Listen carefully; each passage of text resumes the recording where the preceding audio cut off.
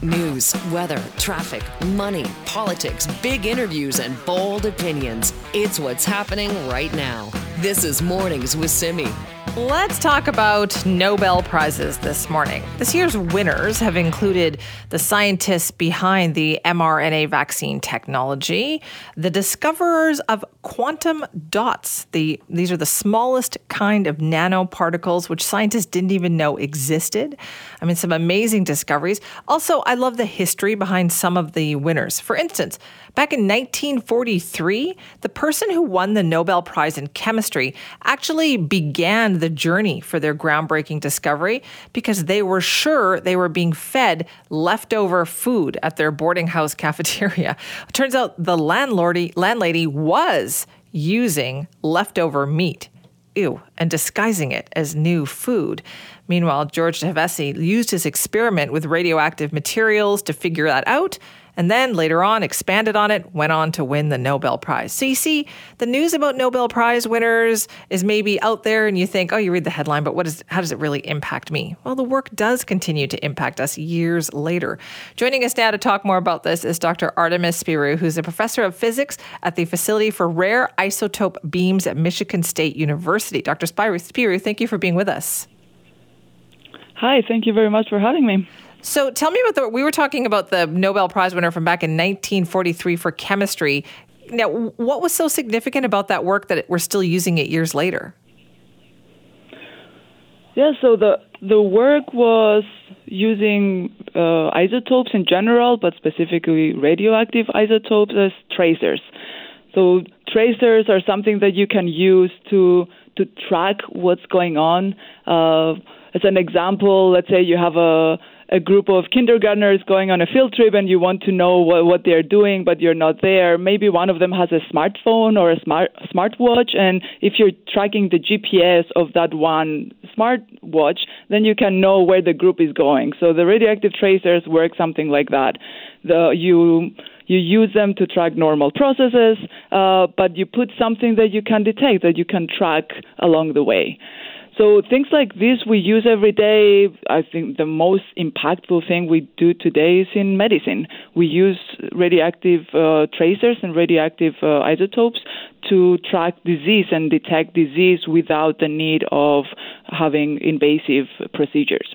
And so that all got started because the 1943 winner thought that he needed to investigate what kind of food he was being fed. Is that it? Well, it's a funny story, and I don't know that that's where it definitely started, but the Devesi was working with radioactivity, and he was getting this idea of using radioactivity as a tracer. But yeah, that's where he used it, I guess, for the first time. I don't know the record, but I guess for the first time, he was suspecting that his landlady was reusing the food out of their plates in the next day's or a few days later food.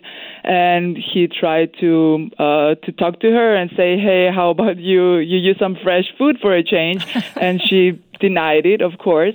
And then he had this idea. He just grabbed his leftover meat. He put a little bit of radioactive material in it. And then he went the next day with a detector that could detect this radioactivity. And he, of course, found radioactive soup or something, and he could prove it. Wow. I love that story. I love that story because that really kind of brings science home for people. We understand about that. Do you think a lot of science is like that, Dr. Spyrou, is that we hear the complicated stuff, but we don't maybe fully understand this has everyday uses for us? Yeah, and I think that's important to make that connection from the discovery to the application. And sometimes it's hard because sometimes it takes years from when something is discovered to actually use it in everyday life. This particular one was a little more direct. That's why we're talking about it, and it's a fun story to talk about because it's completely direct. But sometimes a discovery might take decades to actually figure out a way to use it to improve our lives. So when you see the Nobel Prize winners, do you recognize the work? Do you think, oh, I've heard about that? Like, this is significant work that you know will have an impact? Yes, sometimes if it's close to my field, I can recognize immediately that, yeah, this is promising. Or sometimes for the Nobel winners, the discoveries were done years ago, and now they are recognized. And already, our society moves fast, and we are always trying to make use of these discoveries. So some of the discoveries at the time of the Nobel Prize are already being used. Right. Now, you work at the Facility for Rare Isotope Beams. What is that? What do you do? Yeah, so I mentioned radioisotopes that the Hevesi was using back then. So those typically are things that they could find naturally. What we do here, we call it FRIB. What we do here is we try to produce new of those radioisotopes, and some of them are radioisotopes that we're discovering them right here. They have never been observed before, and some of them live for a very short time. Maybe it's a fraction of a second, and so that's more for pure science, just understanding the nuclear physics of it. And sometimes these isotopes we know that they're present in stars, and we're trying to understand how stars work. But some of these radioisotopes are the things that are useful for our daily applications, but it's hard to produce in any other way. So we have, for example, radiochemists here in the building that will take these radioisotopes, separate them out and isolate them, and then we can use them for medical applications or other applications. So we do a little bit of everything with these rare radioactive isotopes. That sounds fascinating. How do you even track something that you said exists sometimes for less than a second? So you have to have specialized devices that work very fast. So our devices can detect things at a very small fraction of a second, a billionth of a second, and we can know that, this isotope, it decayed, it emitted this kind of radiation, this kind of particle. We can detect it and learn about it. That is fascinating. Your work's amazing. Thank you so much for joining us this morning. Oh, yeah. Thank you very much. That is Dr. Artemis Spirou, professor of physics at the Facility for Rare Isotope Beams at Michigan State University. We're talking about Nobel Prizes. Like, you see the headlines and you're like, oh, well, that sounds like an interesting discovery, like quantum dots. What are those?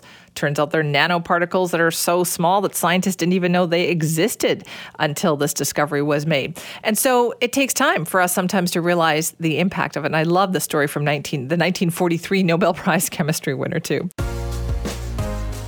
This is Mornings with Simi. We're going to talk about what's going on in BC politics. The legislature resumes next week. Is that right? The legislature is back next week. So the fall session began with 3 days last week. Then they're on break for the Thanksgiving holiday, and then they're back next week. And I guess the first open question, is how will the legislature respond, have its say around murder, rape, kidnapping, violence in the Middle East, particularly involving Hamas. The BC United, Simi, has written a letter to the Speaker suggesting an emergency debate. So that's where they take an hour out of the daily schedule and members can get up and speak their minds on it. The government has come back with, we don't think that's necessary. Why don't we just do ministerial statements? So that's where a representative of each of the four main parties will get up and speak for about 5-10 minutes. So more time set aside in the BC United proposal than in the government proposal. Both sides are at least open to having some discussion on it in the House, but the political implications might be a little bit different depending on which format they choose. It's been really interesting, actually, seeing the responses from different politicians and in some cases would-be politicians too, hasn't it? Yes, it has. Although I will say that a lot of the coverage of people getting really out of hand and, quote, celebrating what Hamas did, a lot of that, there's been, protests in the streets here in British Columbia, not big ones. And back east, we've had some academics, professors saying, to me, outrageous things, but anyway, they've been saying it, celebrating Hamas, providing, quote, context, as if there's ever context for as I say, murder, rape, and kidnapping, hostage taking. But anyway, and some trade union stuff, but again, back east, the most prominent comments were from CUPE. CUPE is a union here, but the CUPE leaders who've been speaking out on this are back in Ontario. So I guess the opposition, BC United and the BC Conservatives, maybe see a bit of a wedge issue here if they can get an entire hour-long debate on this. But the New Democrats here have been pretty careful. Premier David Eby condemned Hamas at the outset. He did not initially defend Israel's right to defend itself, but he did condemn it. And the New Democrats have left, Simi, most of the comments on this to Selena Robinson. She is Jewish. She has been eloquent and outspoken on this. And although I've not seen the memo, my guess is that the Premier's office here advised NDP MLAs to leave the talking to Robinson, to not on social media talk themselves into the kind of things you have to back down and apologize for that we've seen elsewhere. Angela Appadurai, you remember her a year ago? I she do. was running for the leadership of the NDP against David Eby and getting a fair amount of attention. She did, in her initial statement on social media, call for an end of the occupation by the apartheid state Israel. And her second posting said, but yeah, don't misunderstand me. I don't approve of what Hamas did. So, and the Green leader, Sonia Furstenau, it took her 2 postings on social media to condemn Hamas as a terrorist organization. There's a lot of detail on what we're talking about, Simi. If people want to see more on it, our friend and colleague Rob Shaw has a piece in Business in Vancouver, the Orca.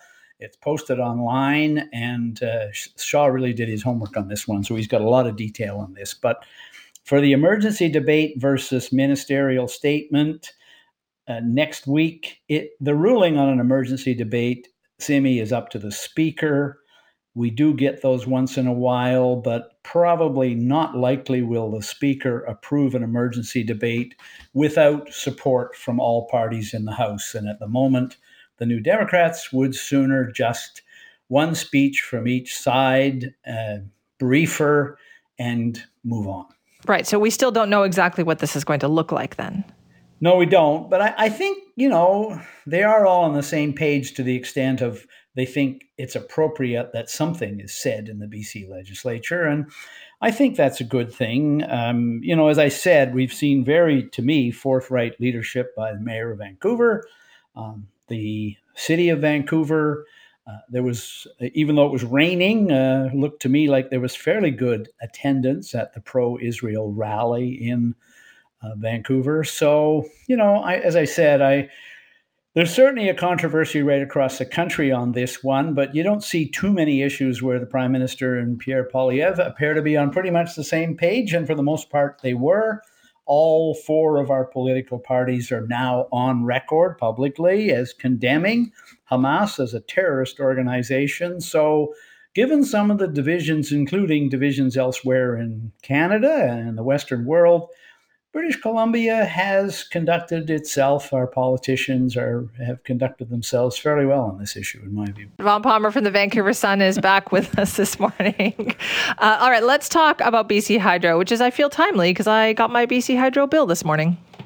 Well, BC Hydro, and BC Hydro is independently regulated, as is ICBC, by the BC Utilities Commission. And in opposition, the New Democrats defended the independence of BCUC every time the party then known as the BC Liberals used to interfere in it. But it will be a familiar storyline to the listener that when opposition parties become government, they lose their patience. They don't much like independence. And the New Democrats have started interfering in the commission. Last year, they ordered the commission to approve a rebate for ICBC. They ordered it to approve, without any further scrutiny, a credit from BC Hydro. And then a month ago, we had an extraordinary act of political interference. Simi, the government stepped in and fired David Morton, the longtime chair, dozen years, and commissioner at the BC Utilities Commission. They fired him. They gave no explanation for it, although one likes the irony. They thanked him for his years of service, and they appointed Mark Jackard as his replacement. Jackard is a prof at Simon Fraser University, Simi. He is also was chair of the commission and the last time the NDP was in government in the 90s. And the New Democrats didn't say much about why they picked him either, but this week, Energy Minister Josie Osborne posted a letter of expectations to Jackard, saying what the government expects from their new chair of the Utilities Commission. Now, it's all cloaked, Simi, in the language of independence. We look forward to working with you. But when you're getting a letter from the bunch that fired your predecessor, this probably qualifies as a pretty strong hint about what the government is actually expecting from the new chair, Mark Jackard, and the new commission. Okay, so then what can we expect, do you think? Yeah, so as I said, they gave no reason for the firing, but David Eby has been complaining. He's not a patient premier, and he's been complaining this year that it takes way too long to get clean energy projects approved in British Columbia. So BC Hydro is going to come up with a clean energy project or transmission line. It takes 8 to 10 years for them to go through Hydro's planning process, environmental review, local opposition, consultation with the Indigenous community, and approval by the Utilities Commission. So the Premier's right, it does take a long time, and it's clear from the letter to the new chair of the commission that this is part of David Eby's desire to get stuff moving at the commission. So the government's saying, we look forward to working with you on expediting approval of energy projects and bringing the commission's policies and regulations, quote, in line with NDP government objectives. That may not sound as all that independent to you, Simi, but that's where they're going. And the rhetoric of we want to work with you. You read down in the letter and they go, oh, and by the way, we're planning to bring in legislation to change all this too. So in the event that Jackard isn't quick enough to work with the government and be sympathetic to NDP objectives, they're holding in reserve. They're going to change the legislation to basically tell the commission what to do anyway. So I got some time for Jackard, Simi. He's been around a long time. He's very knowledgeable on energy matters. He's written several books about it, energy economics. He helped Gordon Campbell put together the climate action plan under the BC Liberals. So he's not somebody who is reluctant to work with the other side. He criticized the NDP in 2009 election, criticized the NDP for their opposition to the carbon tax. So he is independent-minded, I would say, but he's got his work cut out for him on this one, Simi. He's going to have to prove, I think, publicly that he is capable of resisting what the NDP wants to do when he thinks maybe they're not on the right track on some issues. I think he has to demonstrate the commission is still independent because clearly the New Democrats don't much respect the independence of the commission. But this also clearly tells us that I think there is some concern in the NDP government that they need more power. They need more projects. They do. And, they have a point that it does take a long time to get stuff done in British Columbia. But the reasons why it takes a long time to get projects approved here is written into our political history. The Utilities Commission, Simi, was set up because way back in the Socred days, if the Socreds wanted a hydroelectric dam, they just snapped their fingers and BC Hydro started building it and damming some valley. Indigenous consultation is something written into law by the Supreme Court of Canada. There's no getting away from it. It can take a long time. There are a lot of Indigenous nations in British Columbia. They have different interests. They lack resources. Environmental review. Our environmental legislation is tough, and the New Democrats have toughened it. So, Gordon Campbell finally got so exasperated with this process that he passed a law just saying all this stuff has to go ahead. And included in it was Site C, and included in it was smart meters. So that was Campbell's way of dealing with it, just legislate it into existence, bypass everything. The New Democrats condemned that. So, as I said, I think the Premier has a point when he says it takes too long to approve stuff here in BC, but the New Democrats have also been great defenders of due process. So if they're going to start ramrodding approval of projects, they're running against their own stated policies over the years and their own preference for due process. So interesting. All right, Vaughn, thank you. Bye-bye, Simi. This is Mornings with Simi. I would say these days we all need a reason for some hope, don't we? It does feel like there's a lot of hopelessness out there in the world. But there is some hope to talk about, actually, in the area of dealing with ALS. So BC, UBC, and the ALS Society of BC have all teamed up, and they have successfully raised more than $5 million. And with that money, they're establishing something like a professorship at UBC as part of something called Project Hope. We want to learn more about this because this is very significant. It can really make a difference for dealing with ALS. Dr. Eric Piero joins us now, professor of neurology at the UBC Department of Medicine, lead of the ALS Society of BC's Project Hope. Dr. Piero, thank you so much for joining us. Thanks very much for having me, Simi. It's my pleasure. Now, first off, maybe you could tell people, what is ALS exactly? Well, ALS is the most common adult motor neuron disease, and that is a disorder that results in degeneration of primarily motor cells. So, in other words, the nerves that control our voluntary muscles. Those aren't the only sort of cells that get affected, however. We've learned that in ALS, there are other types of nerve cells that get affected and degenerate, including those that are responsible for our cognition, our kind of memory, our thinking, our behavior. So ALS is not only a motor neuron disease that results in progressive loss of muscle control and muscle function, but it can also affect cognition, the way that we think, the way that we behave as well. It used to be a big mystery, though, didn't it? And that sounds, even from the way you're describing it, is that we've learned so much more about ALS. It's true. I mean, it still really is a mystery ever since it was first described in the late 1800s by Charcot. It's really still, a major puzzle. What is the actual cause of ALS? And we're learning that there are many different forms of ALS. There are some that are inherited. In other words, there are genetic causes. And we've been learning the most in the ALS field from these genetic forms of ALS and discovering genes that cause ALS. But the vast majority of ALS is sporadic. In other words, it happens without any known, reason that we can identify. And that makes up probably around 85 or 90% of all ALS, so the vast majority.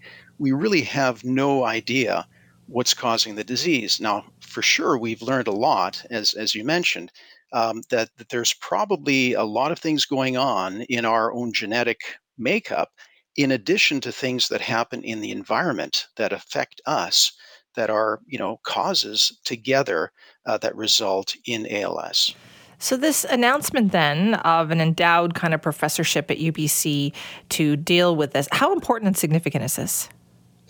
Well, I think it's hugely important because there's been a real need for a kind of a coordinated effort to lead the development of clinical trials in ALS in the province of BC, so that persons living with ALS in BC don't have to travel out of the province to participate in clinical trials where we are able to discover novel treatments for this disease. So that's one of the major advantages of having this program in place with Project Hope, is to allow patients with ALS to have access to clinical trials, in addition to develop and build upon the ALS research legacy that had been and has been going on at UBC. So it's a combination of all those efforts. And how much, there have been strides, I know, that have been made in terms of ALS research, particularly in the last 10 years, hasn't there? There really has. And I think, as I was mentioning, that it's primarily because of the genetic background of ALS and understanding how certain genes can result in the disease.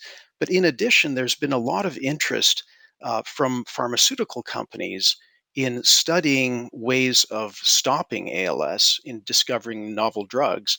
So there have been major advances in in identifying novel treatments for ALS, and we now have 3 drugs that have been approved to slow down the progression of ALS that are specifically for patients that have sporadic ALS, and one that was approved in the United States.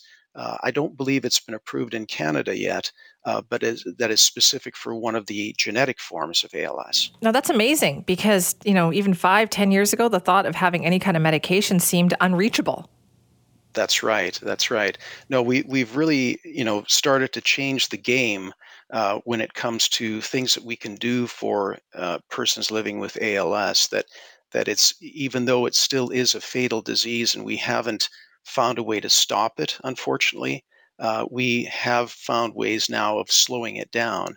And so, together with the care that's provided in multidisciplinary clinics, we can really make advances in enhancing individuals' quality of life and extending their survival with these therapies. How much did the Ice Bucket Challenge play a role in all of this? Because that really brought the whole idea of research and money, right, to the forefront. Yeah, no, that's true. I think it really, raised the awareness of ALS worldwide. A lot of people who had no idea what ALS was started to recognize it, just from the Ice Bucket Challenge. And sometimes they were participating without really knowing what they were doing, but still, it was an educational, effort and benefit, and it raised a lot of funds, as you said, for advancing these research efforts, a lot of them being in the genetic area.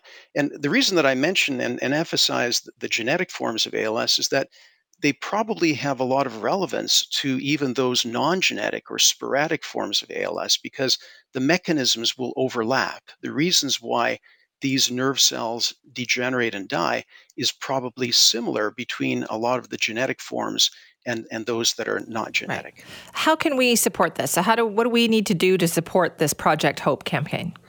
Well, I think, raising awareness, spreading the news, talking to your friends, to your neighbors, to your loved ones, letting them know that ALS is a fatal disease for which we have no way of stopping it, that it devastates, families, in addition to being a disease of the individual. It just is such a disease burden on the family unit, the caregiving unit, and to advance the kind of the understanding that this is an expensive disorder to have to deal with, not only from the research standpoint. It's very expensive to run clinical trials. There's so much need for that kind of support to be able to provide clinical care and clinical trials for patients with ALS, but also for the individual themselves to pay for equipment and various things that are needed. So it's very important to fundraise, to kind of get the word out that providing support in any way that one can as a volunteer for the ALS Society of BC, but also to raise funds for this effort is extremely important and very valued. All right, well, we'll do the best that we can. Thank you so much for your time this morning.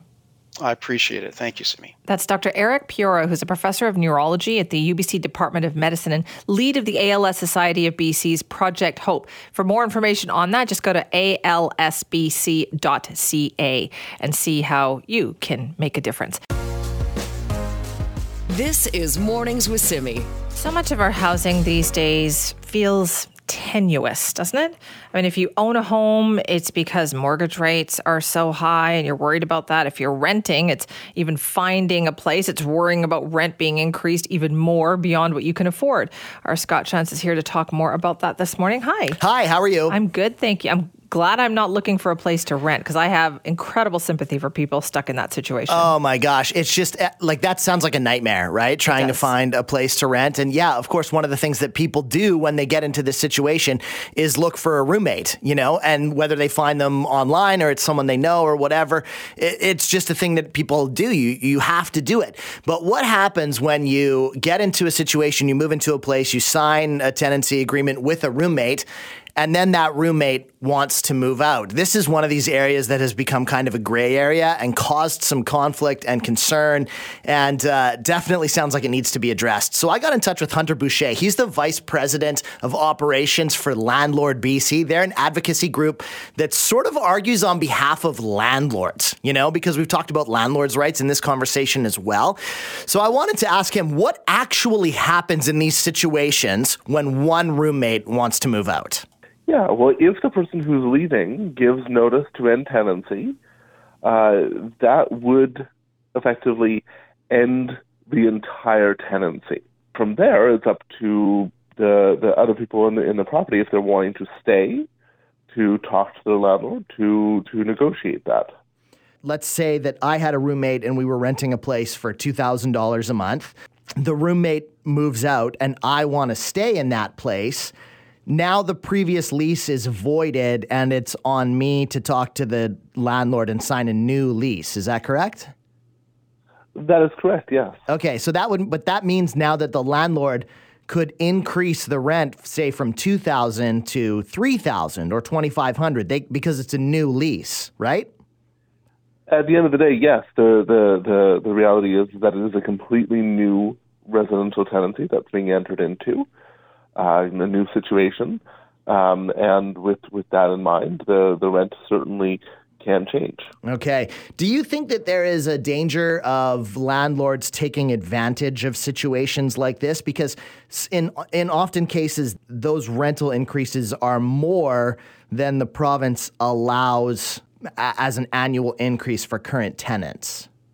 Well, I think that what needs to be looked at here is kind of, first of all, the fundamentals behind why this exists in the first place. And really it comes down to allowing tenants to try to mitigate their loss when it comes to ending a tenancy. If we couldn't come to an actual end of tenancy in this situation, then they would remain on the hook, as it were, for that tenancy. So really what we're having a conversation about is the fact that landlords are put in a situation where a tenant is leaving, which means that situation they entered into originally is ending. So from then on, it's a completely brand new tenancy. And that is a risk when renting with multiple people, that might happen, that your roommate might leave. And if your roommate leaves, it might mean an end of tenancy. And that's something that you need to be very aware of when entering that type of housing situation. And have you seen situations like this where landlords have in some cases lost out? Maybe talk to me a little bit more about what the risk is to landlords in this scenario. And I'll be transparent. I am a landlord. I have a suite in my house. It's one of the ways that I, like so many people, make ends meet in the Lower Mainland is by having a situation like this. But talk to me about what you see as the risk to landlords here. Well, I mean, the risk to landlords really comes down to not having the ability to control the type of tenancy and the situation, the makeup of the tenancy that they're entering into. So when that tenancy ends, because one of the roommates has given notice to end the tenancy and leave, it now basically starts everything fresh. It's a chance to renegotiate on all parties, similar to when a vacancy is posted. It's the same thing.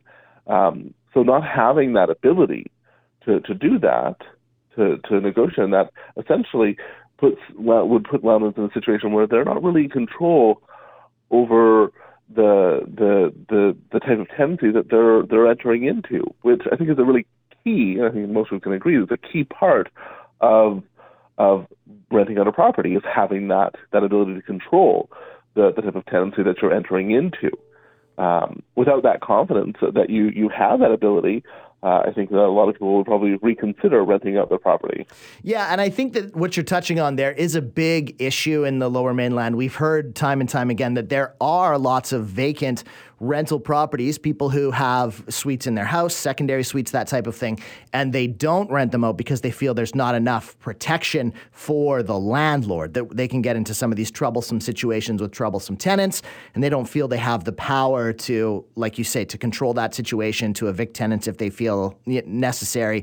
But in this circumstance, what I find interesting is, it's kind of like a middle area, right? Because one tenant has moved out, but say you've had great tenants in there for 5 years. One of those two great tenants wants to stay on. And I think that there's a worry that this could sort of void some of those tenants' rights. It's just a sticky sort of gray area. It feels like we maybe need some more clarity around the rules for these roommate situations, or at least a better understanding of how these contracts work. And I think that second part here is a better understanding. People need to be very aware of the type of contract that they're entering into and the rights and responsibilities that everyone has in those situations. When you enter into a contract where there are two parties on one side, so two tenants in these situations, you need to be really aware of what rights each party has in these situations. And have you entered into a situation where you're just renting a room, which is certainly a thing that is done, or are you renting in a situation where you're renting an entire space with other people? And those two types of situations have very different impacts. That's Hunter Boucher. He's a vice president of operations at Landlord BC. And I just want to go on the record as saying what he's talking about, it shouldn't just be on the tenants, to be clear about what the contracts say here. I agree, because the tenant is desperate at that point for a place. And you can't say, well, they need to know what the rules are. No. They just desperately need a place to Absolutely. stay. There's no argument that the landlord has the more power in these situations, especially here in the Lower Mainland. And I will say, I am going to speak later on today with someone from the Tenant Resource Advocacy Center, as well as a person who has been in this very situation, had a roommate evicted, and what happened to her. So there's going to be more on this coming up. Right, because then at that point, if your roommate is out, do you have the right to say, I'm staying, I'll just get another roommate? Right, yeah, and that's what I'm saying, is this gray area that if a landlord doesn't want that, they need to be really clear from the beginning, or if a tenant does want that, they can put that in the contract from the beginning. Right. So any two-bedroom place, I guess you should, if you're bringing in somebody else to live there, you should be clear about that in the beginning, how this is going to work. Yeah, and there's a lot of like little sort of loopholes here. Are you renting just the bedroom? Are you sharing the space? Are you co-tenants, co-occupiers? Is the lease in one person's name? Are you on the totally. agreement? So much to unpack here. Oh boy, yeah. Okay, thank you very much for pointing that out. Yeah. It's even more complicated than we realized. Oh yeah, and more to come as well. All right, thank you for that. Scott, if you want to weigh in on that, like how do you deal with that situation, especially if you're a renter and you've had a roommate move out? What happens at that point? Simi at cknw.com. This is Mornings with Simi. Well, the situation in Israel and Gaza remains critical this morning as hospitals now say they are facing a crisis in being able to provide medical care because of ongoing rocket attacks. And in the city of Tel Aviv, the situation is precarious. The airport remains open, but many airlines have stopped flying, the latest being British Airways. Now, evacuation flights bringing Canadians home are expected to get underway shortly, today, as a matter of fact. What about the people who live there, or those who have decided to stay? What's it like for them? Well, Leah Herman is a Canadian living in Tel Aviv and joins us now. Leah, thank you for being here. My pleasure. Thanks for having me. Leah, how is it there for you today? You know, Tel Aviv is really normally a bustling, live, vibrant city. And the last few days, the city's been just so quiet. There's a feeling of desperation in the city, if you know what I mean. Quite empty. Every day we sit at home, we wait for the sound of sirens to run downstairs if there's a rocket. But we are trying to get on with our days. I have been going to the grocery store. I go to my gym, but of course, never wearing headphones, walking as fast as I can to get there. So it's been quite intense. Leah, how did you first know that something had happened, or that was there when the rocket attacks were targeting Tel Aviv? When did you first become aware that something had gone wrong? So the first rocket was on Saturday morning, and I actually woke up just to go to the bathroom, and there's a text from my boyfriend asking if I was okay. And I was like, what are you talking about? And he was like, there were sirens.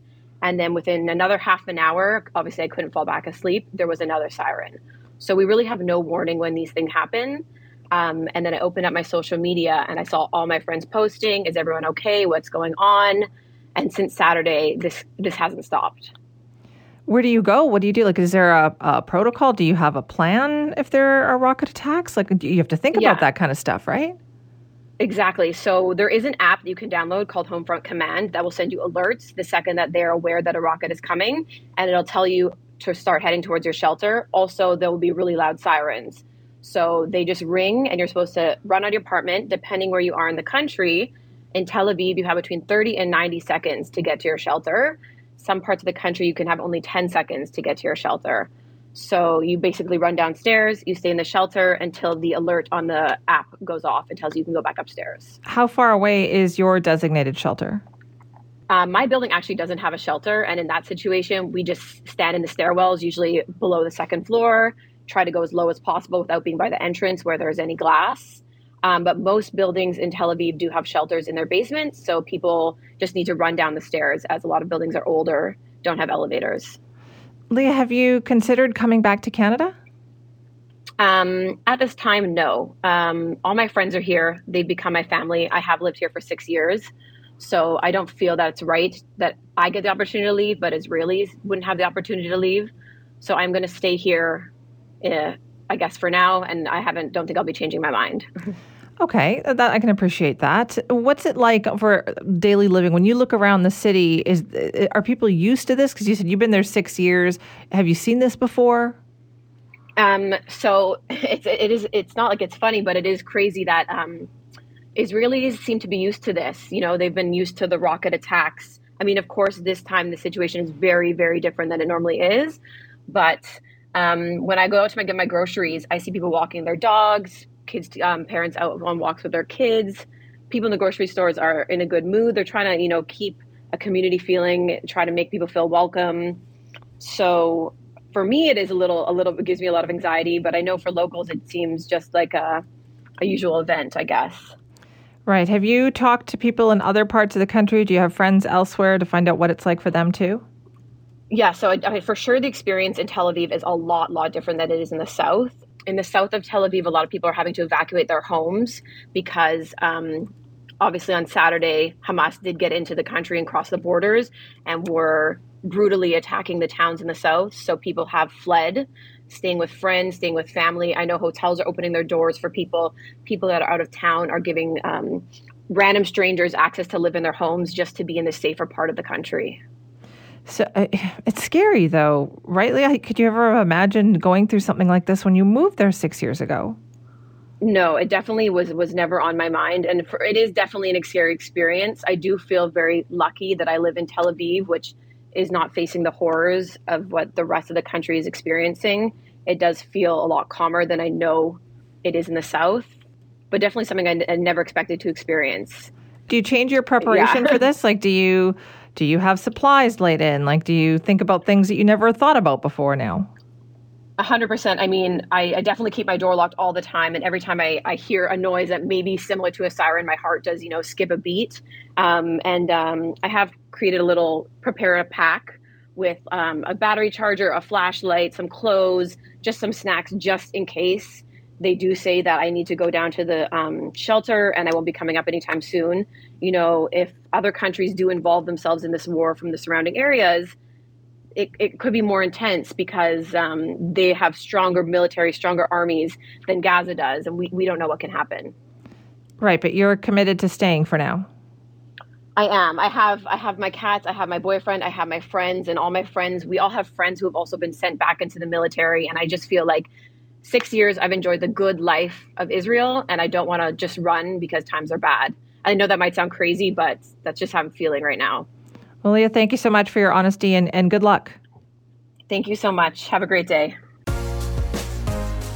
This is Mornings with Simi. We build more housing by streamlining the process at City Hall. Can something called village development help us find housing? And what is that? These are all questions that have been brought up following the announcement yesterday by Vancouver Mayor Ken Sim and his ABC majority on council that they are proposing a host of changes aimed at getting more housing built in the city. So let's find out what's going to happen. Ken Sim, the mayor of Vancouver, joins us now. Thank you for being here. Hey, Simi, thanks for having me today. So what are you proposing to do about that? What is going to happen here? Wow, well, we launched a bunch of different things. That's a big question, by the way. We've already initiated a bunch of things like bringing BRT to Hastings Sunrise area, more childcare, student housing, dealing with view cones. That's already in the works. In addition to that, we brought on 7 different proposals that we're going to bring to council next week. So, building, up 26 different sort of village areas, using technology to help us with our shadow guidelines to speed up the process, more flexibility with sort of design of buildings to make it easier to build faster, having a little more enforcement on illegal short-term rentals, working with the province there, having certified professionals who can actually help process applications so we can get housing built faster, building more densely, using our infrastructure at SkyTrain stations. We have at least 4 stations that have basically no density around them. And then reviewing building bylaws, seeing where we can streamline the process and get rid of a lot of extraneous bylaws that just don't make any sense. Okay, you're right. That's a lot. Yeah, that's a lot. Okay, so let's start with a couple of things that you mentioned there. More flexibility with the design of buildings. What does that mean? Look, I don't want to get super technical here, but one thing is we have building floor plates, and I think they're about 65. The max is about 6,500 square feet, and it really restricts what you can build. And so we want to increase that to about 8,500 square feet. So, it provides a lot more flexibility in how we build and what we can build. And to give you some context, I think Toronto's at about 9,500 square feet for these floor plates. So just making it easier to build is the purpose behind that one. When you say buildings, is that in residential areas? Is that in commercial areas? Are we talking about being able to build larger buildings on residential lots? We're talking about a whole host of things. And so I can't answer that with a simple, broad statement. What I can say is, using our existing infrastructure around SkyTrain stations, it just makes sense to build more because we want to utilize the infrastructure. We want people to be able to travel throughout the city more effectively without having to use cars. We want to create vibrant neighborhoods around those SkyTrain stations. So that would be a place where it makes more sense to densify. When we talk about our 26 villages, those are areas where, we will still be promoting building single-family homes, townhomes, multiplexes, and 3 to 6 stories, as an example. So we want to build a whole lot of everything throughout our neighborhoods while also respecting what makes Vancouver special and the neighborhood feel, and, a way where we can still enjoy incredible views of the mountains and the oceans as well. Is there an example that you have? I know you mentioned Burnaby yesterday in the discussion. Are there areas that you say we'd like to do more of that? Yeah, Burnaby is a great example, and that example works around the SkyTrain stations. It makes sense to copy what they're doing. I hate to give Mike Hurley all the credit here, but let's give credit where credit's due. They've done a great job there, and so when I look at King Edward and Cambie, I personally, it's my opinion, I find it completely ridiculous that we have a 6 or 7 story building on the northwest corner above SkyTrain station. It's, during a housing crisis, it's just ridiculous. That's a relatively new building, right? I mean, I remember when that was built. Yeah, it's that's my opinion. I just think it's ridiculous, and what a wasted opportunity. And so we have 4 SkyTrain stations, and people can make an argument there's more, but you look at the Nanaimo station, you look at 29th Avenue, you look at Renfrew, you look at Rupert. We have single-family homes all around those areas. And so if we want to get serious about providing more housing for future generations and, people who want to live here today, we have to think differently, and we have to, utilize our current infrastructure and build around it. So that's one aspect of this, but I'm sure there's a lot of developers and builders who would say, listen, we would love to propose it, but getting it through City Hall is a challenge. What about the process? And they are absolutely right. Now, we've made some headway, but there's a lot more that we can do, and we're already doing. So behind the scenes, I know that our amazing team at the city, they've been working really hard, lifting up the hood, and they've looked at bylaws and guidelines and ineffective previous directions from, other councils, and that's not a judgmental comment. That's just, it is. There's some things that just didn't work, and so they've already identified hundreds of bylaws and redundancies and things that just don't make sense that they're going to propose that we get rid of.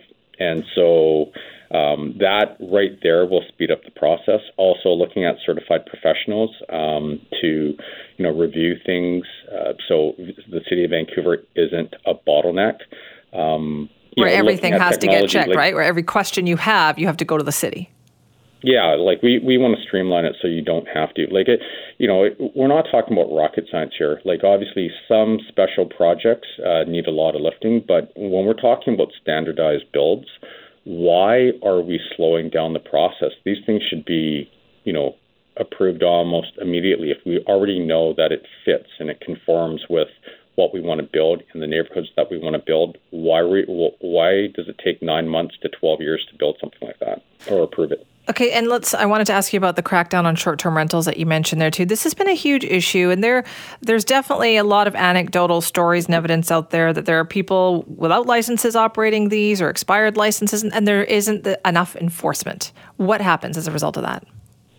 Yeah, so I want to give both sides of the story here. There are short-term rentals that work. That people are following the rules, and it's a positive not only to the tourist economy, but people that are looking for mortgage helpers, what have you. Okay, there are also a lot of people that are not following the rules, and we want to crack down on that because at the end of the day, we are in a housing crisis.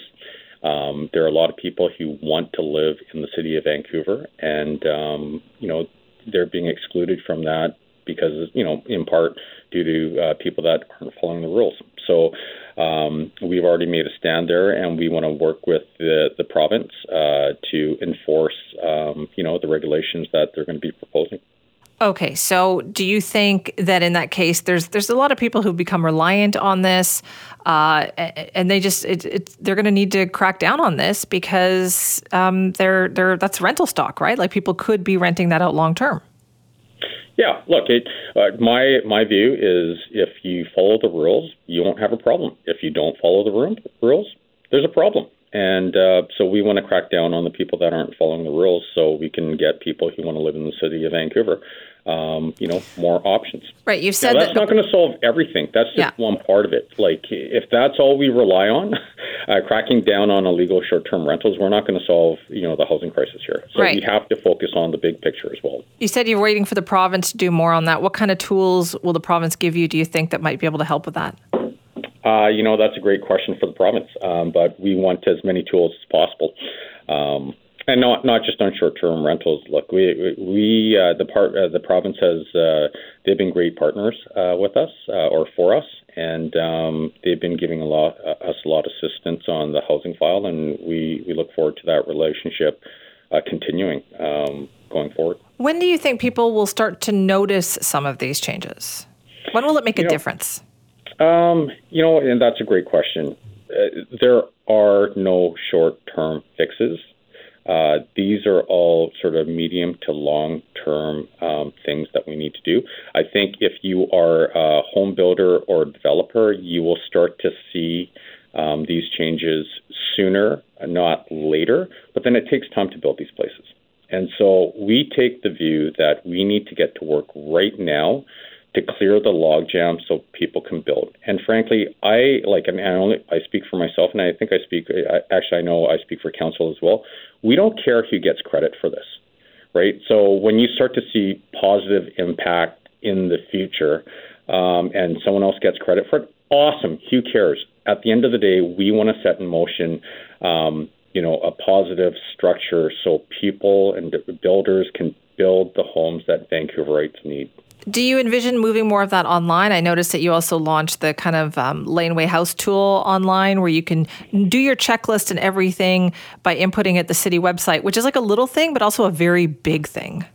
Yeah, we want to push as many processes online as possible, but we also have to make sure that we have the right workflow, right? Like, so if we had a process that didn't make any sense, that you had to go through 27 different steps, just putting that process online doesn't help anyone. The bigger thing is, how do we eliminate those redundant 27 steps so you don't even have to go through that process in the first place? But for all the processes that make sense, let's push them online and make it easier for all the people that are building homes. All right. Well, thank you so much for your time this morning.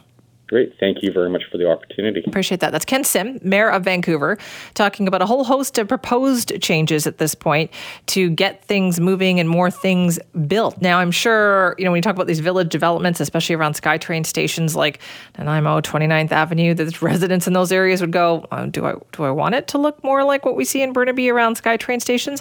That's going to be, I think, part of that discussion too, but it sounds like there are plans to move those things forward.